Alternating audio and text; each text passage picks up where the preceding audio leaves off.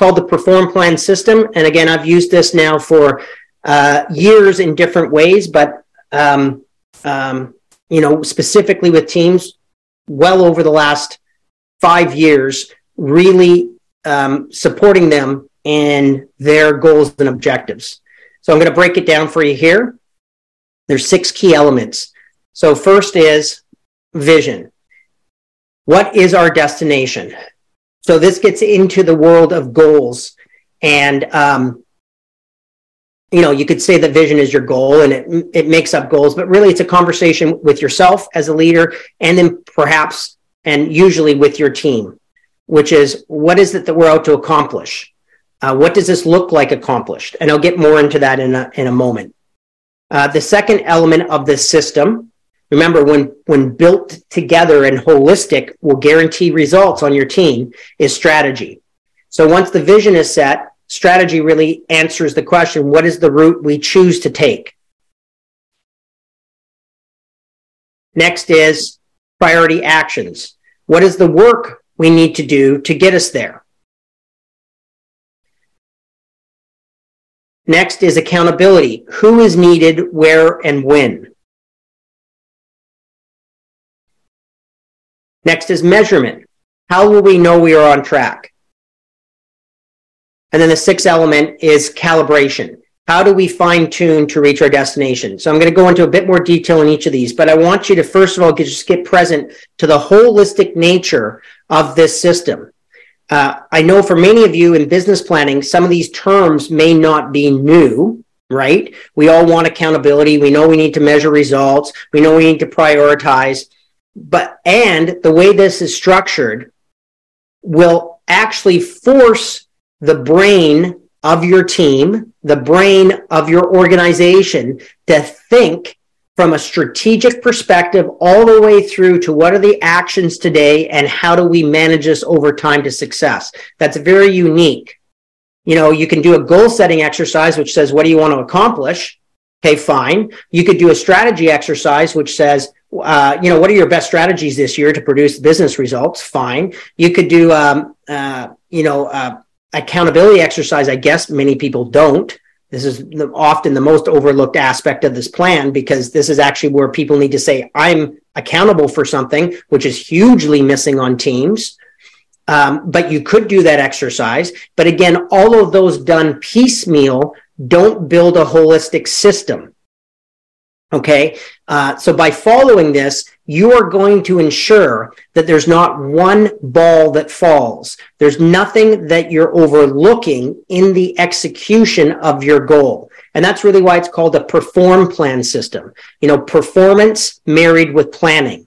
It's just not planning and now we got to go do the work. No, the plan itself and the revisiting of the plan on a regular basis forces you to deal with your performance and forces the questions like, what are we missing? What's not working? What is it that we're measuring that's behind or off track, ultimately with where we want to finish or accomplish?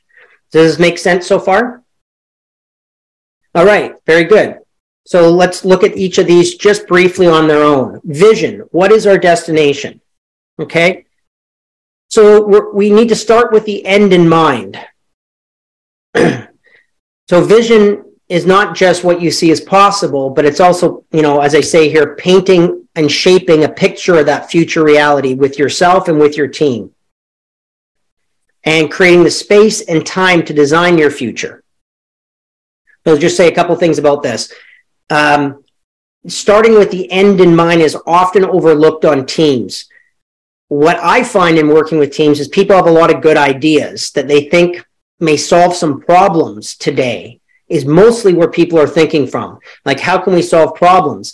And while that can be a valid exercise and you should probably solve some problems, it's not going to be any step change in performance for the organization. A step change in performance looks like, what is the desired outcome? What does the future look like optimally orchestrated? How do we architect something? You're creating the future. You're designing the future. There's a flavor to it, which is you're not in reaction to a problem. You're actually coming from a blank space called, we could have this business look any way we want. And if that was the case, how would we have it look? And when you have that conversation, it's less about fixing something and it's more about creating something. And it's very important because, as I say here, once set, the vision set. Once the vision set, the system then gets built to make it happen. So when I work with teams, I will not pass this step until the team says, and ultimately the leader of the company or whoever's, in charge and really on the hook for the success of everything, says this is absolutely a future which is desirable. This is absolutely a future which, if we could organize for, would be worth our leadership, would be worth my professional time, would enliven me, would enrich us, would, however you would say that, that all elements of the business are kind of started to be thought through, from everything from revenue to profit to ease of execution to the impact in society or to the customers, and that this future starts to emerge as something much bigger than just let's be better than last year. It doesn't need to be it doesn't need to be bigger necessarily, but the quality of the conversation is such that it is completely authentic for that group of people to say, this is what we're up to. Does this communicate? And don't move on until you've got that, because I tell you what, this is the pitfall of most teams. We waste a lot of time and money, huge amounts of money. I was just working with a client yesterday, and he said, the CEO said, we spent $2 million in marketing in the last year. And I don't think we fulfilled one outcome out of it that was what we set out to do. That's pretty amazing, right? But that's not atypical. That is how normally it works. Is people get to busy work and they start working on projects thinking they're doing a good job, and maybe they are, in very fractured conversations, okay? And it's not forwarding the overall outcome of the organization. So it's not focused. There's wasted time, there's wasted money, and there's disappointment for everyone. So let's not spend any time building a system until we've answered the question that this is actually what we want. And what does the outcome look like that we're actually talking about here?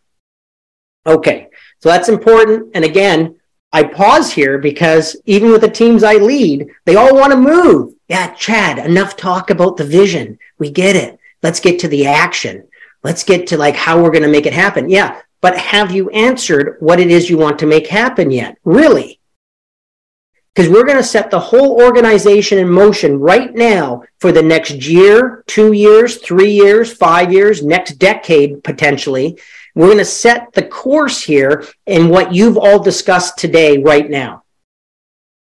Is that sufficient thinking and time? People think they can do this in 30 minutes, 45 minutes, 2 hours, and you're going to go work for the next 5 years inside what you decide now. You've got to give it the space to think quality and to think with care and to really say, we are designing a future which we're going to now set out to live. Do we want to live this future? Is it expressive of who we are? Is this what I want in my future? Right? Those are big questions. And as an executive, you get to say. So that's the space of this. Now I will move on, although I really want you to know, I don't move on with the groups. And I invite you not to move on. Don't rush it. I'm also not saying take 6 months, but when you confront, you're going to be living what you declare here. You probably will find yourself slowing down. So we will move. So the second aspect here, strategy. So once we've defined where we're going, now we've got to ask the question, what's the route we choose to take? So this is creative thinking. It's strategic thinking. Strategy answers the question, how are we going to get from there? How are we going to get to there from here? Okay, what's there? Well, think about marking an X on the summit of a mountain, and then you're going to choose your route up the hill. So you're hiking the mountain. Now you've declared what the summit is in step 1, and you've really declared the summit. It's like, wow, we're going to summit that mountain, and that's going to be great when we're standing up there, and we kind of have a sense of what it will look like. And now you've got to choose as a team. This is what makes you unique as a company. What is the route? There's probably 5 or 6, or there may be unlimited routes. I don't know. There's lots of ways to climb up that mountain. Are you going to scale that side? Are you going to walk up that path? Where are you going to create base camp? What are the milestones along the way as you summit that mountain that you'll stop and say, celebrate success, know we're on track? And the main thing here is you want to practice strategic thinking, which is how I define it, is it's all about working backwards. Strategy is about working backwards from the end goal, from your end vision. So you got to think not only how am I going to walk up the hill, but you can also imagine we're up there now. How did we get here? Right? And think backwards from summiting. So you're already up there celebrating the vision that's happened 3 years from now. And you're thinking, well, here's how we got here. And then you come backwards to the last base camp you were at before you summited the next day, and piecemeal it back that way too. Because often when you're up to big goals, you can't see forward as well as you can see perhaps building something backward. So more I could say about this, but this is a mindset that's very important for teams to have when you're designing your strategies. Otherwise, again, you're going to try and just do what you've always done to get new results, and it may not be sufficient. And usually it's not. You think about the 80% of projects that fail, in my opinion, from what I've seen, often that's because they're using strategies that are not relevant to the new goal they set. And they're trying to use the same tricks and tools that they've always done to produce a different result, and it doesn't. All right. Priority actions. What is the work we need to do to get us there? So now, this is about when people go unconscious on teams, okay? The next couple points here. People don't want to do this work. Vision, it's a bit easier for most people. And then, strategies. Yeah, we can talk about all my good ideas. I can put them out on the table for the team to do it. But, who's going to do it is somebody else, of course, not me. I'm just here sharing my ideas. I'm not actually going to do the work necessarily. So when we get into the next part of the PerformPlan process here, it forces, as I said earlier, it forces you to answer some tough questions. And the first one is, what is the work to be done? So now we've set course on that summit, on that vision, and we have to say, what's the body of work?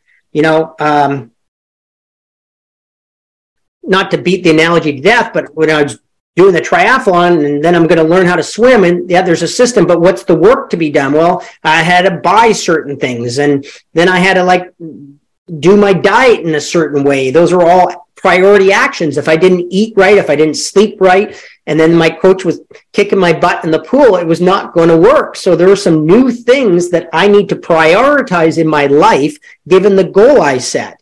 And if I didn't prioritize them, then I wouldn't take action on them. And then I would give up, because now I'm back into willpower, and that's not going to be sufficient. So your business needs to not just look at what you've always done, but look at now, what are the bodies of work? Oh, let me build this out. So what does this mean? List the workflows, list the projects, list initiatives that will produce the actions. Okay. Focus directly on the areas that have relevance to realizing the vision. This is, again, prioritization. People always say, I have too much to do. Okay, no, you don't have too much to do. You have what there is to do, but you are accurate in saying, or I would say it this way, there's only so much you can put in your calendar. So you need to choose what's going to go in your calendar to get done, because you only have 24 hours in a day. So how are you going to use them, that time?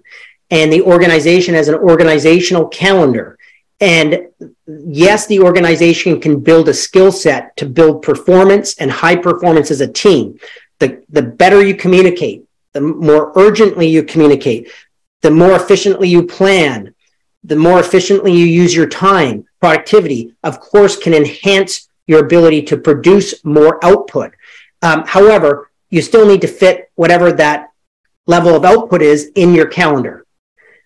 The prioritization here, you need to ask as an organization, list it. What are the priorities? What projects now are here? And I promise you, some will fall off the list. Some of the things you've been focused on, you won't be focused on anymore because it won't fit.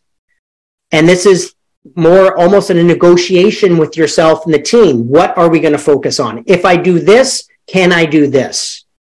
If I do this, will this have to be set aside? When will this fit? Is this a quarter one goal, 2 goal, 3 goal, 4 goal, or is this like a 5 year from now goal? Or is this, we're never going to do this goal? This is where you get ruthless with what's actually happening in the organization. Okay. So as I said here, confront what matters most in the business.